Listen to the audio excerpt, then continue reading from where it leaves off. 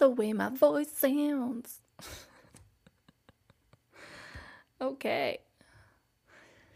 Welcome back. If you are coming back, if this is your first week to listening to me ramble about my own ambitions and goals, I'd like to start it off this week with a new little segment. At this time, I'm terrible at naming things.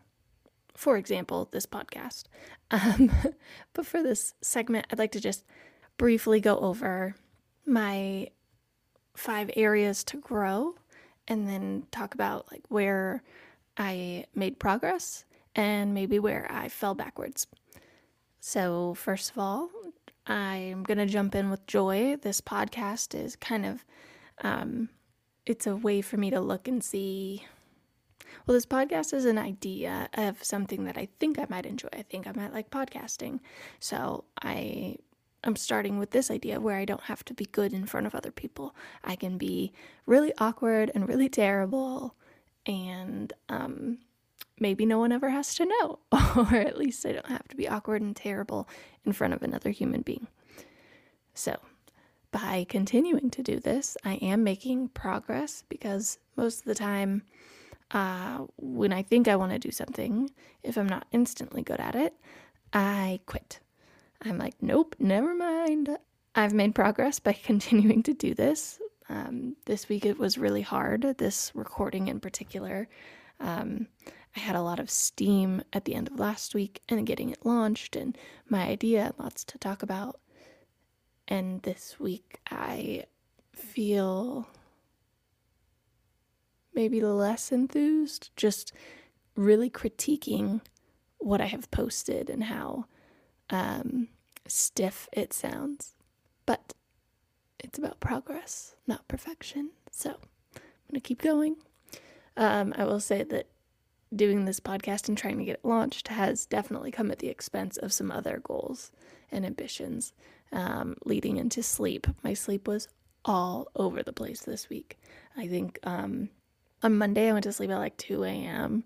I only stretched, I think, twice this week. I did not do any affirmations or meditations this week, but that's okay. I have next week.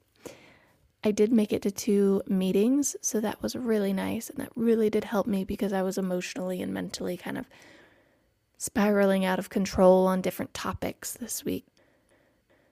Moving on to the last 2 areas for growth. Professional, I did not do anything new this week, and you know what? I think that's perfectly fine. I did make progress, or at least attempt progress in 4 other areas. So I did the joy, the physical, the spiritual, nothing professional, but in my area of purpose, I did start my volunteer training, and that's what I wanted to talk about today.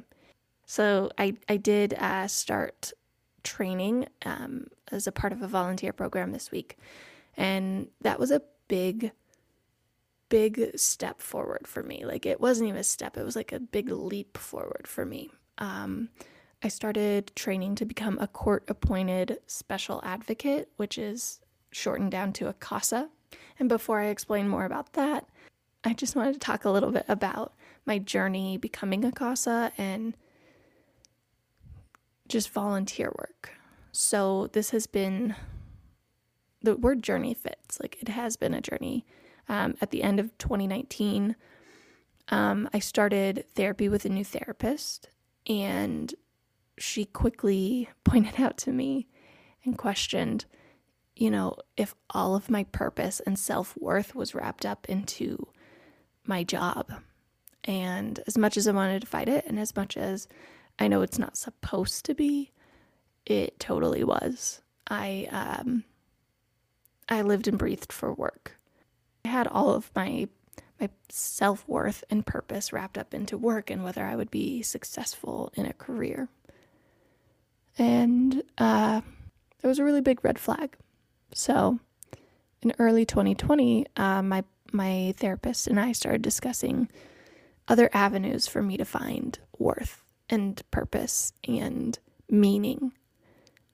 So we started thinking about the areas in which I could volunteer or causes I believed in that needed support. There's a lot. And I think that was overwhelming for me for a very long time as well. And I just wish I could split my time between all of them. I wish I could have impact in working with domestic violence survivors and sexual assault survivors. I wish I could be of importance in helping in ending mass incarceration and fighting for reparations in our country. I wish that I could help more families experiencing homelessness, and especially youth experiencing homelessness, and helping them work through that situation and come out the other side. I believe that our older generation deserves community as well, and visiting with them. I also believe that people in hospice care deserve someone by their side. So overwhelm had me stagnant, unfortunately, while I was working through things in therapy. And then what ended up happening is the pandemic happened, and so many volunteer opportunities shut down. And so I just kept looking every probably 6 to 8 weeks. I just keep Googling and trying to find new things. And what ended up happening is that I have a coworker at my new job. I stayed late one night, and she had mentioned that she, has involvement in multiple volunteer opportunities within the community.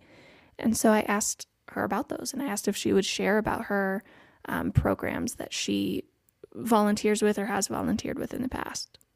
And that's how I came to CASA.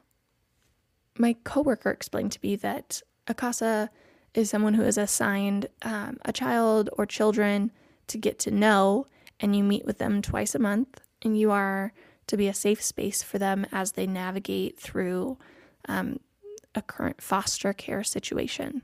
The court-appointed advocate piece is that you advocate for their best interests, and you work with the other professionals, the lawyers and things like that.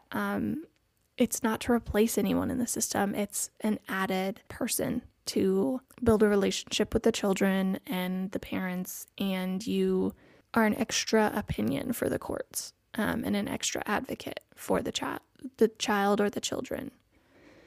So from their about page, because I don't want to say too much that I shouldn't speak on, I just want to give kind of more. I don't want to give any misinformation.